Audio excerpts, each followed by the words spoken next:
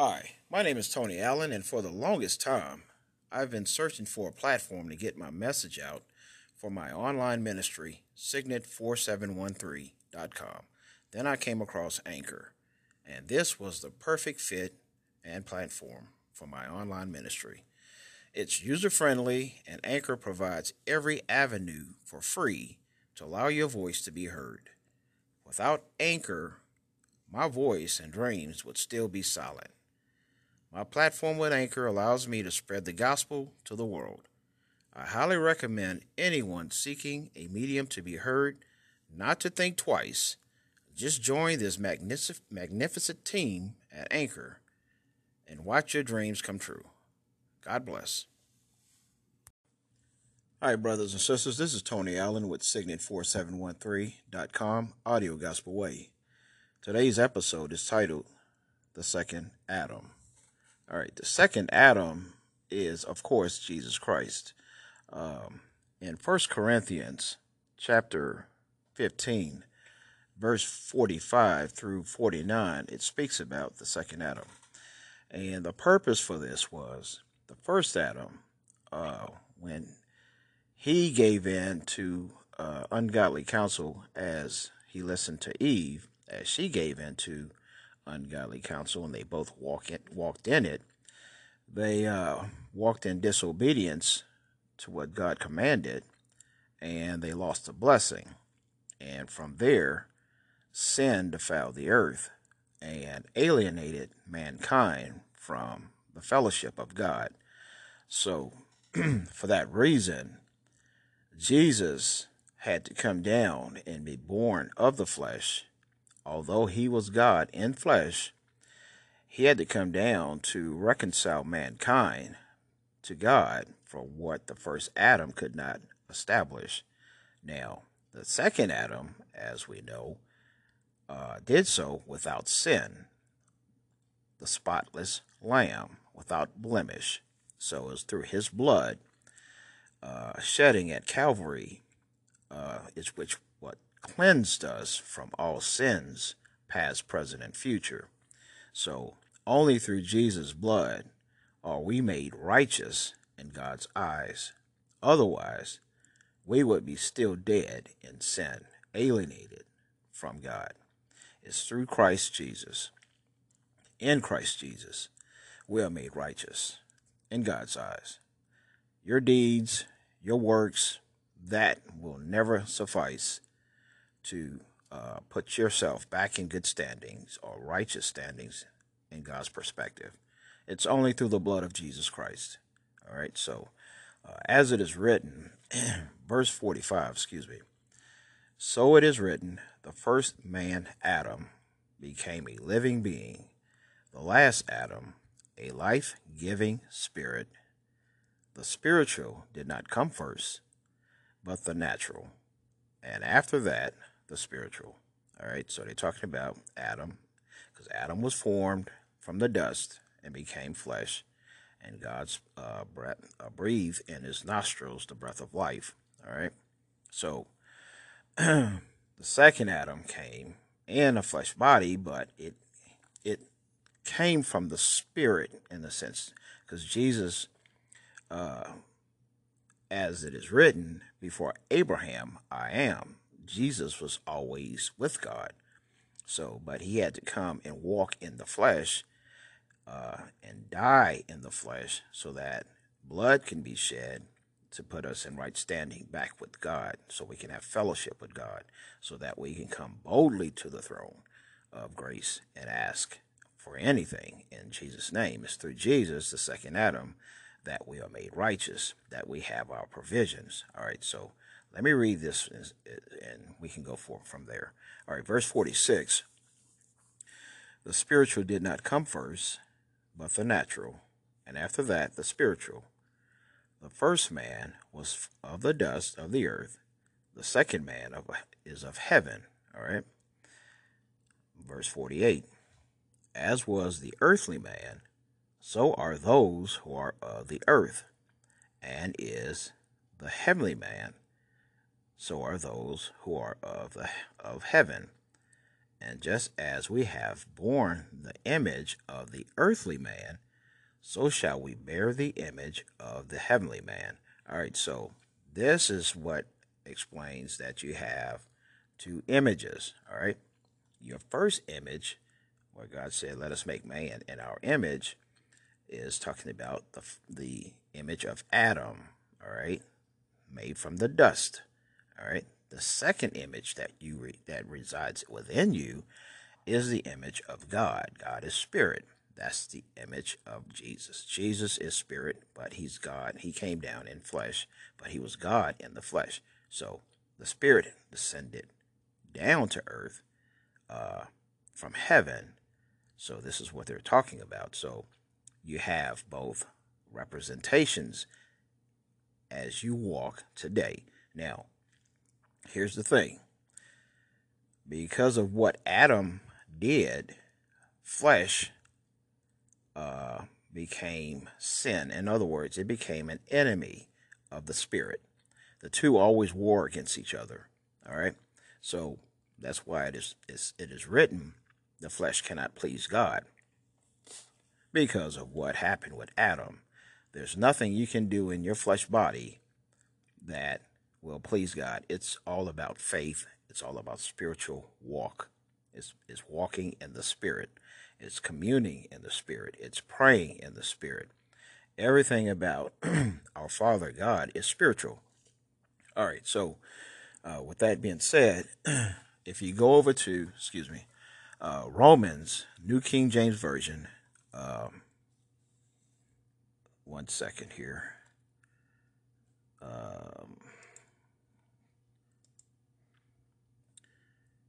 Just bear with me. Okay, yeah, Romans chapter 5, verse 17, as it is written, "For if by the trespass of the one man death reigned through that one man, how much more will those who receive God's abundant provision of grace and the gift of righteousness reign in life through the one man, Jesus Christ?" All right, so that explains that. Now, if you noticed, this verse of Scripture, it talks about God's abundant provision. All right, so let's get back to the first Adam so this can make sense to you. All right, the first Adam, when he was placed in the garden, him and Eve, God had provisioned everything for him. He did not have to toil for nothing. Everything that he needed was already put in the garden for him. He didn't have to work for it. He didn't have to do anything. God said, just tend and keep the garden, basically. Tend to it. Keep it. All right? He didn't have to toil for anything.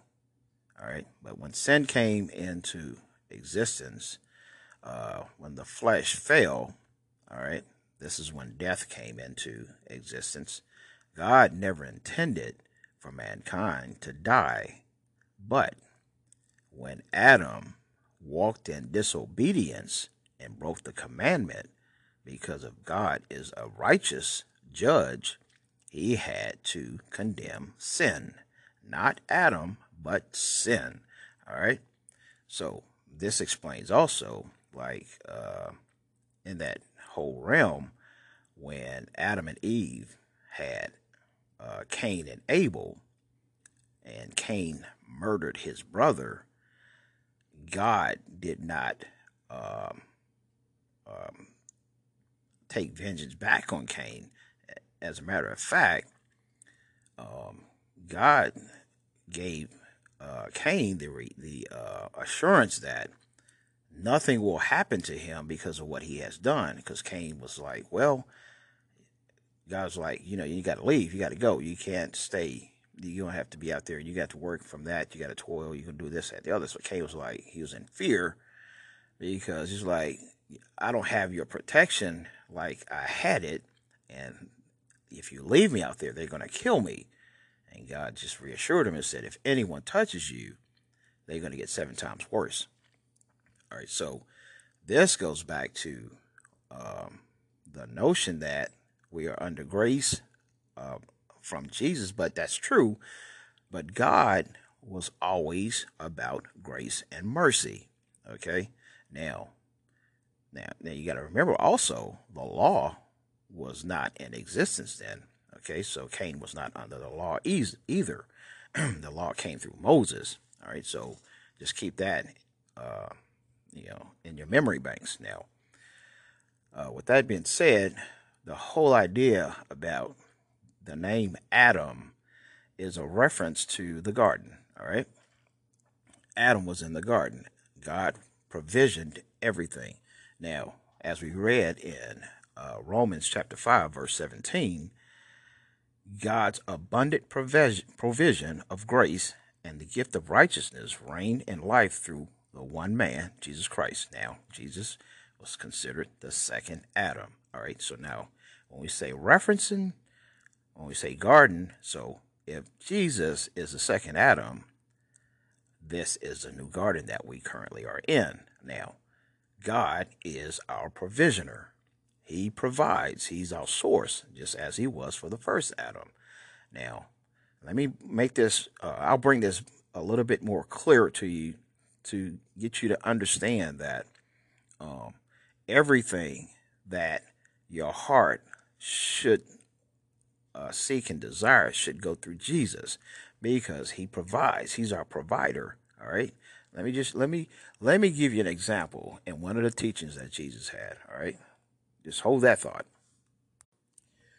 Now, if you go to chapter, go to Luke chapter 9, verse 3, this is more of an illustration of the representation that Jesus was giving as God had designed it for the first Adam. All right, so as a second Adam, this is what he said to his disciples, right? Verse 3, he told them, take nothing for the journey. Now, nothing. So that means God's going to provide. He's our provisioner. Just as he did for the first Adam, this is the second Adam. Jesus saying, I am the second Adam. God's going to take care of me. He's going to take care of me. And if he's going to take care of me, he's going to take care of you through me. All right. So Jesus said, take no staff, no bag, no bread, no money, no extra shirt. And number 4, he says, whatever house you enter, stay there until you leave that town. All right. And he also says, if people do not welcome you, leave their town and shake the dust off of your feet as a testimony against them. All right. So, in other words, he's basically saying shame on them, because the kingdom of God had just came to their house.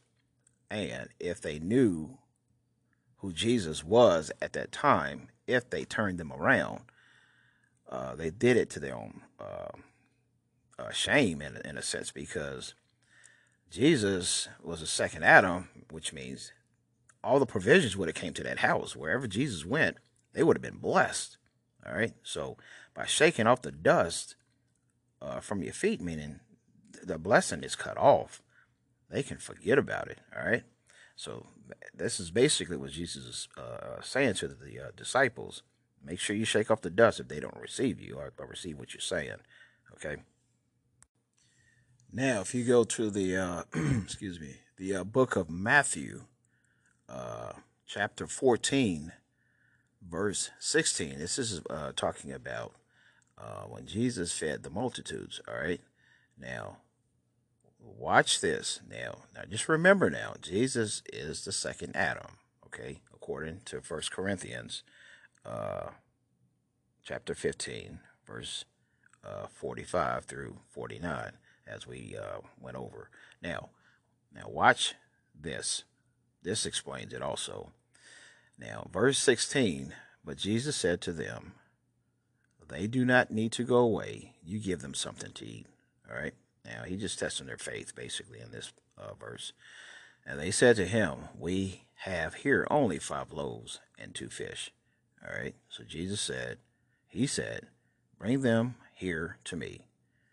Then he commanded the multitudes to sit down on the grass.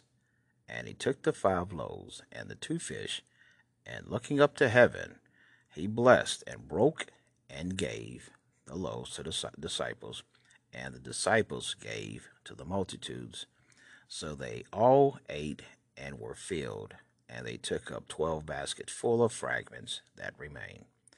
Now, those who had eaten were about 5,000 men, besides women and children. All right, now, what you need to see in this is that when he commanded the multitudes to sit down on the grass, that is a place of rest. All right, just as Adam had everything provided to him freely from our Heavenly Father, Jesus, as the second Adam, was representing in that same likeness. All right, by sitting, that is a position of rest. You don't have to toil. I will provide. So this is what Jesus did. Now, this verse is explaining. Now, this goes back to everything Jesus was basically teaching throughout Scripture as he walked this earth. Give and it shall be given unto you. All right. So, in other words, if you operating in the kingdom way, it's all about sowing and reaping. I mention this a lot because I think it's very important that people understand that principle. The kingdom way is not the world's way, pay to play. The kingdom way is serve me and I will give unto you whatever you ask. Now, the thing about this is everybody wants a free ride, but they don't want to be committed to the walk. All right. Now, the walk is to walk in the Spirit. That means to walk as one with Christ. As Jesus says, I am the true vine, my Father is the vine dresser, and we are the branches. If we are a part of the vine, we will bear fruit. Okay? You can't help but bear fruit. Now, what is bearing fruit in this sense? Bearing fruit is basically speaking those things that God spoke. God's words are the fruit. We are to speak the same words that God spoke. This is what Jesus did when he walked the earth. He quoted Scripture. All right? So, for us to be fruitful, we must speak the word of God. This is being fruitful. If we are a part of the vine, we're going to speak those same things that Jesus spoke. We become one with him, just as he is one with God. All right? So, this is the kingdom way. And this is the way, if you want to see your life in prosperity and all the blessings come upon you, you have to do it the way Jesus taught. That is sowing and reaping. All right? And abiding in the Word. The Word is God. God and Jesus are one. All right? The Word is God. All right? So you have to open up the book, start reading, saturate your mind and your heart with the Word of God, and watch how God prospers you. You can't help but prosper. His word won't come back void. You can trust that. All right? So I'm going to conclude this message with saying, praise the Lord, for his mercy endures forever. God bless.